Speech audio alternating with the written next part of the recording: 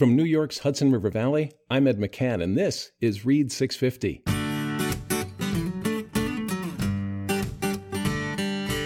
Read 650 celebrates writers and the spoken word, 5 minutes and 650 words at a time. And on today's show, we're sharing some dog stories, as you're about to hear from writers Allison Smith, Manuela Holterhoff, and Joseph Goodrich.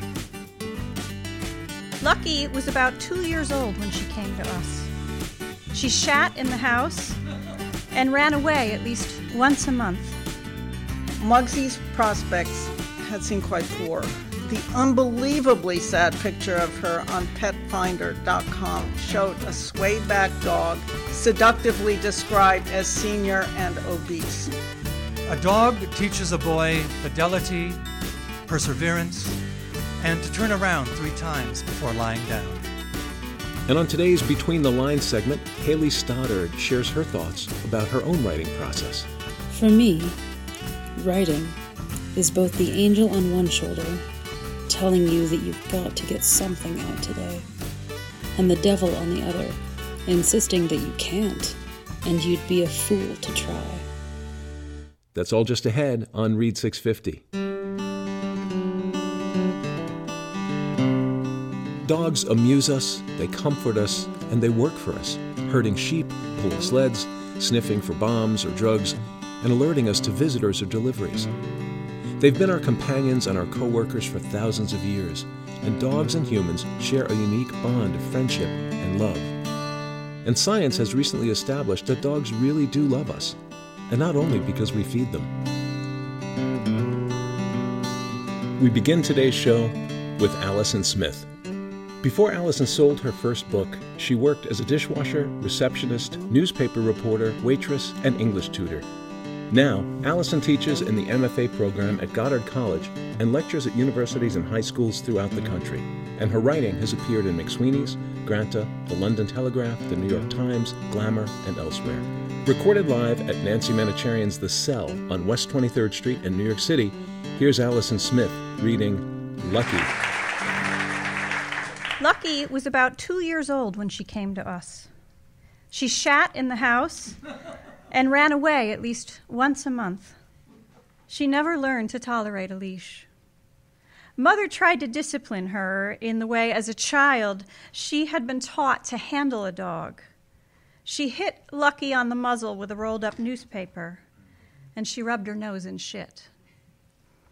About a year in, when it was abundantly clear that Lucky was making no progress with the leash, Mother bought a choke collar.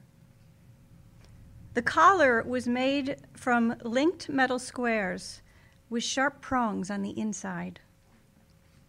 As soon as Mother slipped it over her head and fastened it to the leash, Lucky dashed forward. Mother yanked back on the leash, saying, "Heel!" The prongs dug into her neck, and Lucky howled. The pain or the surprise of it, I don't know which was worse. Then my mother handed me the leash. "Now you do it." "No," I said, I can't. She told me I'd have to, that if I wanted to keep the dog, I'd learn how to use the collar. So Lucky lunged forward again, and I gave the leash a gentle tug. "Heel," I pleaded. "Harder," Mother said. "No, harder." She took the leash back, like this. I never did learn how to use the choke collar. And within a week, Lucky barely registered those prongs on her throat. Once again, she was leaning against the chain with all her weight, pulling me toward the wild gully at the end of our street. And I ran behind her, yanking on the leash, yelling, "Heel!" at the top of my voice. Then one day, Mrs. Boxer came out onto her porch, her wide figure shadowed under the ivy that grew around her door. And she called down to me, "How dare you treat a dog like that?" Mrs. Boxer was a widow, one of 3 on our street whose husbands had died years before. The widows didn't own cars, and their yard work was neglected. They kept cats, never dogs. "You ought to be ashamed," Mrs. Boxer said. And then Lucky saw her moment. She knew I was distracted by Mrs. Boxer, and she pulled with all her strength. The force of it surprised me. I fell forward, scraping my knees, lost my grip, and she was halfway to the gully before it even occurred to her to turn around. I sat on the pavement, holding my skinned knees, calling her name, tears on my face. Lucky cocked her head. The sharp triangle of her ears perked up with curiosity. She had certainly seen me cry any number of times before, but never like this. Never with such despair, and never at something she had done. After a long moment, her ears flattened against her head, and she walked slowly back up the street and stood next to me, waiting. I picked up the leash, and I sat with Lucky in the middle of the road, my arms around her neck, thinking about what to do next. If I stood up, Lucky would be off to the races once again. If I pulled on the choke, Mrs. Boxer would step off her porch and start moving towards us. And then I had another idea. I squatted and pulled Lucky between my legs, wrapped my arms around her, drew her up, and I stood up.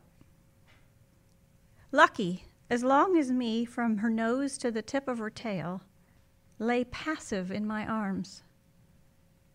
I wobbled a little. My arms burned from the strain, but I carried that dog all the way to the end of the block, over one street, and up the next, only setting her down one house away from ours. From then on, I walked Lucky every day. As Mother watched us through the dining room window, we turned right out of our driveway, and I stumbled behind Lucky, calling, "Heel! Heel!" And then just before Mrs. Boxer's house, I would sit down on the road. Lucky would come and stand next to me, and I gathered her to me, picked her up, and we toured the neighborhood, Lucky and I. The dog in my arms, a look of implacable dignity on her face. Alison Smith's first book, a memoir titled Name Only Animals, was published by Scribner, and it was named one of the top 10 books of the year by People magazine and published in 7 foreign countries.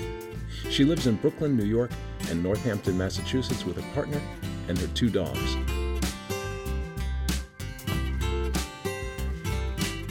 Manuela Holterhoff is a commentator and editor whose topics have ranged widely over the contemporary world to include opera and theater, art and architecture, literature and travel, and how animals affect our lives. At the Wall Street Journal for 20 years, she wrote reviews and served as arts editor, books editor, and member of the editorial board. Here's Manuela Holterhoff, recorded on stage at the Cell in New York City, reading Mugsy. Mystery surrounded Mugsy from the day she arrived on the Upper West Side, tumbling out of a van dispatched by a sweet woman at a Brooklyn kill shelter after my friend Sheila and I got hopelessly lost trying to pick her up on an evening so stormy. I wrote a poem about it. It went like this. Stormy was our way, no beacon lit the LIE, where mysteriously we ended our journey at JFK. As some of you will know, JFK is not in Brooklyn. Nothing was known about Mugsy except that a young guy had dropped her off at the shelter saying his grandmother had died and no one wanted her. By contrast, the life of Mugsy's predecessor, the sainted Sugar, was well documented, since she had worked as a sniffer in the Beagle Brigade of the Department of Agriculture at Kennedy Airport. She even had a little coat. Sugar's job was to separate illicitly imported meat products from tourists who feared this country might not provide the perfect pepperoni. Sniffer dogs are trained to sit down in front of a suspicious suitcase. The handler rewards them with a treat. After a sterling start, Sugar began sitting down in front of every suitcase. Rendered useless by her greed, her employment came to an end, but the world became her oyster. We traveled widely, and she became known for her nocturnal escapades. In Santa Fe, her heedless destructiveness wreaked on interfering curtains and windows in San Francisco and General Guile, stealing anything off the plates of divas as they sat on various couches and reminisced about the past, as divas tend to do, oblivious to her lack of interest in anything not food-related. Mugsy's prospects had seemed quite poor. The unbelievably sad picture of her on PetFinder.com showed a swayback dog seductively described as senior and obese. Believed to be 10, she remained about that age, looking younger as her health improved. She immediately took to the sugar memorial bed by the fireplace. Inspired by her soulful, searching eyes, we made up biographies for Mugsy. That name and those huge front paws with crooked nails suggested a home without much of a lawn, maybe a concrete patio in the back. I couldn't help noticing that she always did her business on the flagstone at my house in the country, never mind the acres of greenery available. Unlike my other beagles, Mugsy loved fruits, vegetables, fish, even caviar on very special occasions.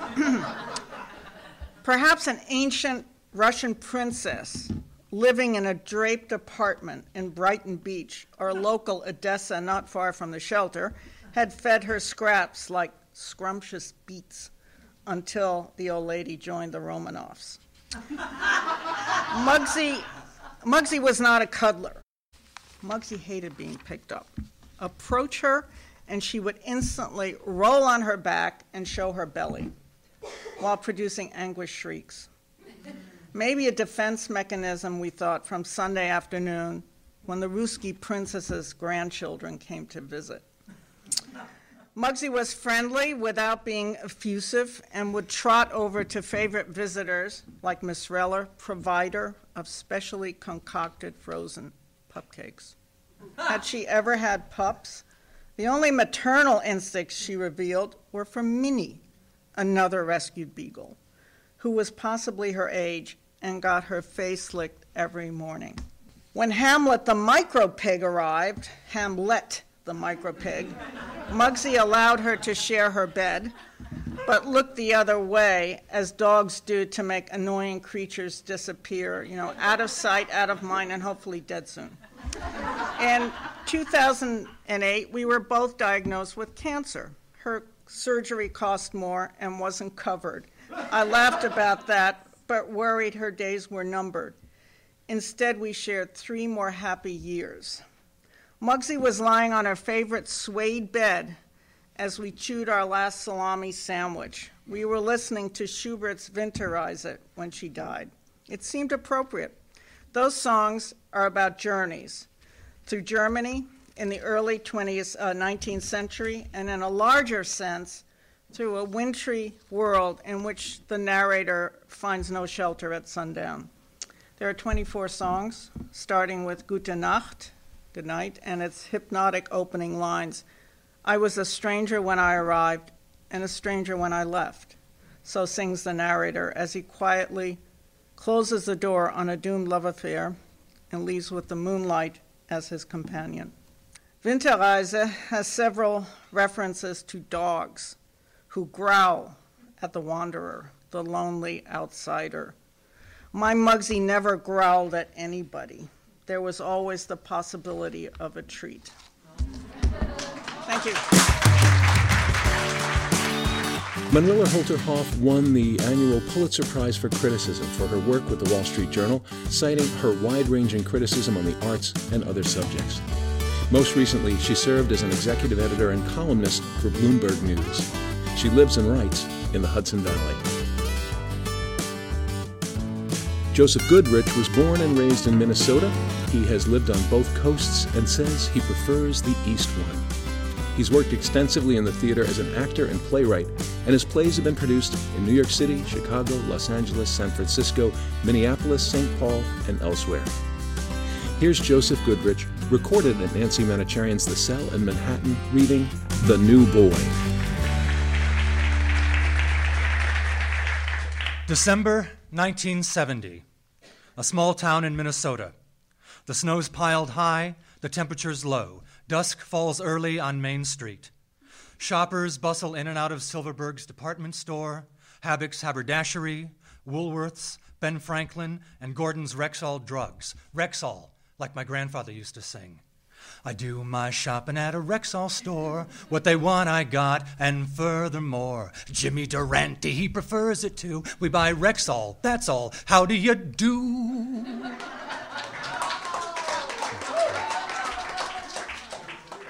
December 1970. Spirits are high, hearts are light, toes are frozen. Everyone's looking forward to Christmas. Everyone but me. I'm 7 years old, and given the season, I should be ecstatic. But I'm not. I'm worried. I'm deeply worried. I'm going to be replaced. How do I know this? It's very simple. I've been told as much.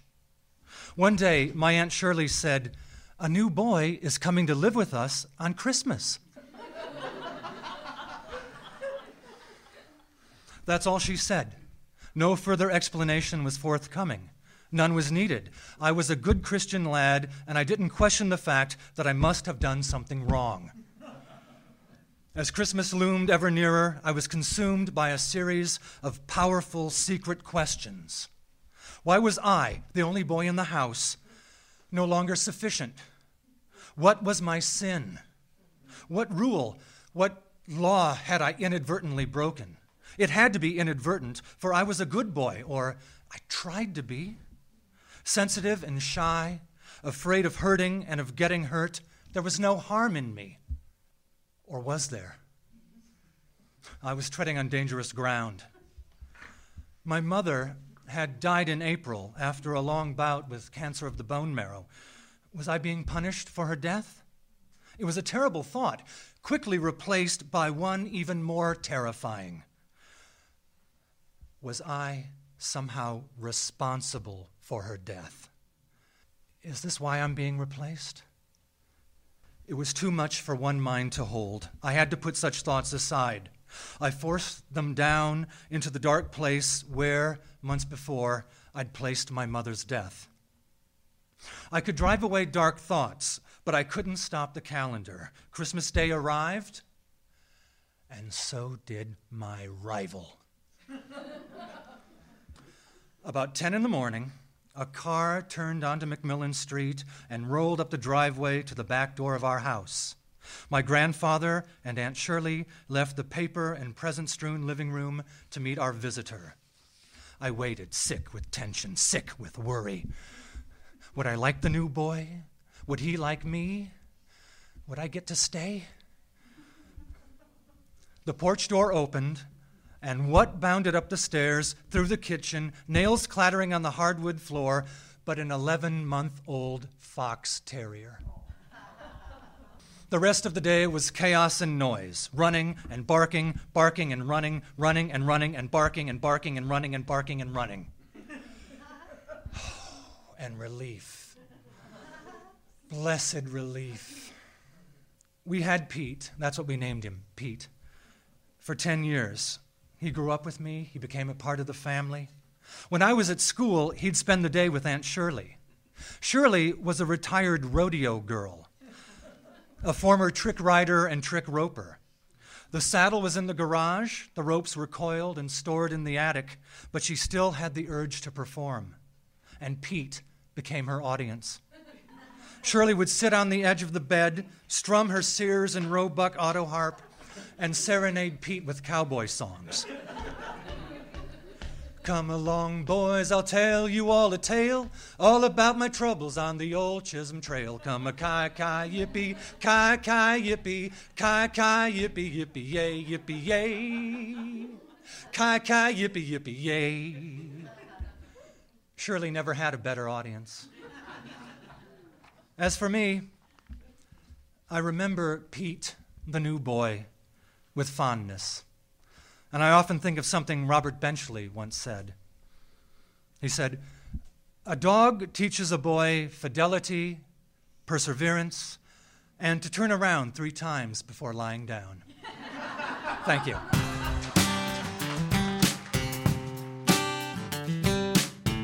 Joseph Goodrich is the author of several published works, and like William Butler Yeats, Joe loves what vanishes, from theater to ocean liners to typewriters. He lives in New York City. Read 650 is a nonprofit literary organization with a mission to promote writers with this forum for true personal stories told 5 minutes and 650 words at a time. We feature writers reading original work aloud, short, personal essays that all relate to a single topic with an emphasis on craft. It's about the choice of one word over another, the shape of sentences and paragraphs, the arc of a narrative, and the poetry of a unique literary voice. If you love language and craft and enjoy a good story, you've come to the right place, and we're glad you're listening. Our executive producer is Richard Kolath. I'm your host and Read 650's founder and executive editor. Our editorial team includes Stephen Lewis, David Masello, Lisa Donati-Meyer, Karen Duquesne, and Shelley Sadler-Kenny. Our announcer is Fran Tuno, and our show was produced with assistance from Jim Russick and Sarah Caldwell. We'll be back after a short break. I'm Ed McCann, and this is Read 650. Support for Read 650 comes from Nancy Manicherian's The Cell in New York City. Dedicated to the incubation and presentation of new works by emerging artists, The Cell has produced over a dozen critically acclaimed world premieres of new plays and musicals and serves as a home base for a large community of resident artists and organizations, such as Blackboard Reading Series, Artists Without Walls, and Tribeca New Music. View details and performance schedules at thecelltheater.org. Haley Stoddard is a California native who is currently pursuing her bachelor's degree in Colorado. She began writing poetry at a young age and has been influenced by such writers as Billy Collins, Emily Dickinson, Anne Lamott, Leonard Cohen, and Mary Oliver. For today's Between the Lines segment, Haley describes her process of getting words onto the page. For me, writing is both the angel on one shoulder, telling you that you've got to get something out today, and the devil on the other, insisting that you can't, and you'd be a fool to try. If you somehow manage past both of these voices and get something down on paper, then comes the red pen of the inner critic, saying that nothing you've got down is worth keeping. Writing is both the muse and the villain. Perhaps at our best, writers are simply puppies chasing our tails, living for the intrigue, the possibility, the briefest chance of success. Even if you're lucky enough to catch it a few times, that tail is always still there, tempting you, or perhaps taunting you. Writing doesn't have an end, and so you can't ever truly know you've arrived. Even if you are published, you'll always ask yourself what comes next. As Paul Valery once said, a poem is never finished, only abandoned. My first drafts are always written in cheap, unimpressive, unassuming spiral notebooks. I've been gifted beautiful notebooks over the years, but the thought of writing in them fills me with anxiety. They seem to invite only work that is Shakespearean, grand, philosophic in nature, and written in calligraphy. I buy the 99-cent ones from the grocery store because I know they'll be destroyed. They end up covered with scratches and black blotches, the angel and the devil battling it out on the page, as I try and simultaneously chase some elusive muse in the middle of their battlefield. By the time I'm finished with an entire notebook, it's usually in tatters, the cover and spine bent and ripped to pieces. It's been thrown across the room, stuffed in purses, dropped in parking lots, cried on, slept with, clawed at. Writing is inherently a violent business. But after going in so many violent, pointless circles, sometimes I find something that sticks, something that echoes, something that other human hearts can hear. That's the magic I'm looking for. When the words come out right, and another person reads it and feels a connection. There's a brief moment when we feel collectively less alone. And that moment is worth all the trouble.